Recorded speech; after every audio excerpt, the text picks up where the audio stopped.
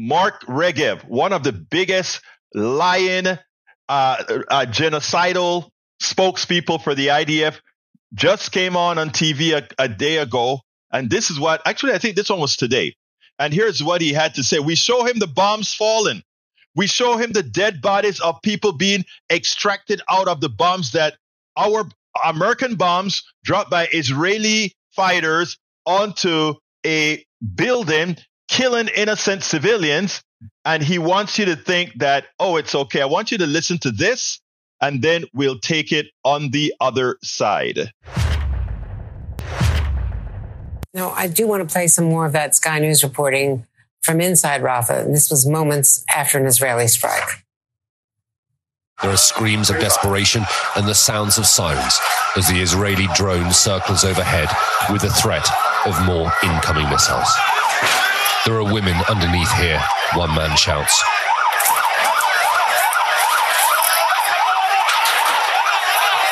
The body of a dead child is found and taken away on a stretcher. We don't know why the Israeli military hit this target, but people in Gaza had been told that Rafah was safe. You know, the question is, Rafah was supposed to be a safe area. It's in the south, and it was right outside a hospital where that took place. Our Sky News correspondent was right there, so this is not anecdotal. So Israel's been, let's just put it this way.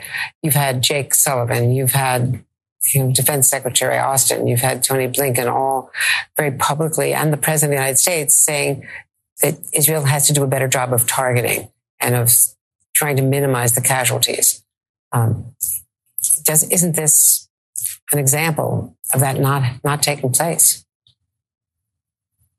So I understand this is an example of that exactly taking place. There was a target of opportunity in Rafah, a senior Hamas commander. We surgically strike the building where he was.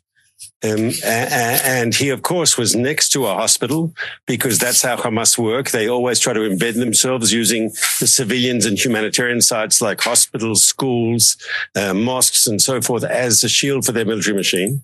I understand there was no damage to the hospital. We hit the target we wanted to hit.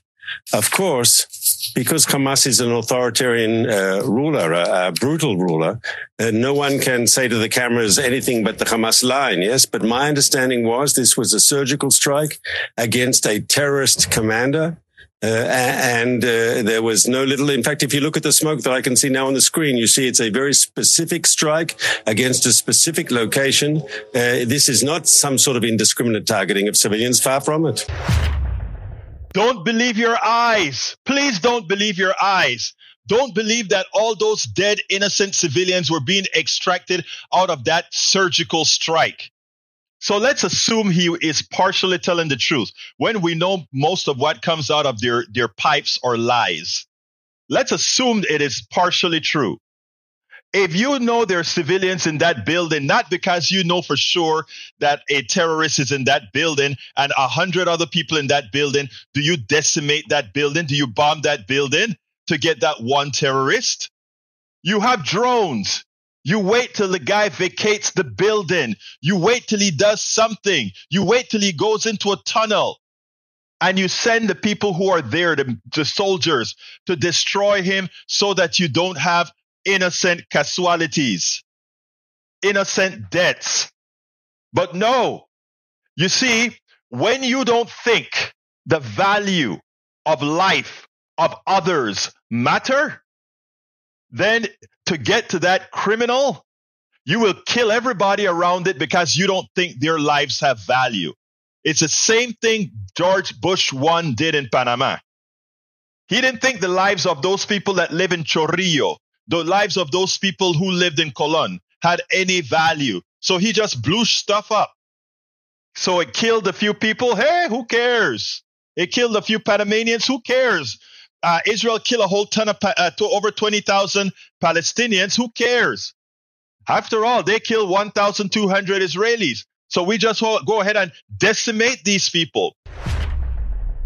We spend a lot of time deconstructing the news, trying to parse it into a form that everybody can understand. We try to find those little nitpicks where it flies above the fray, etc.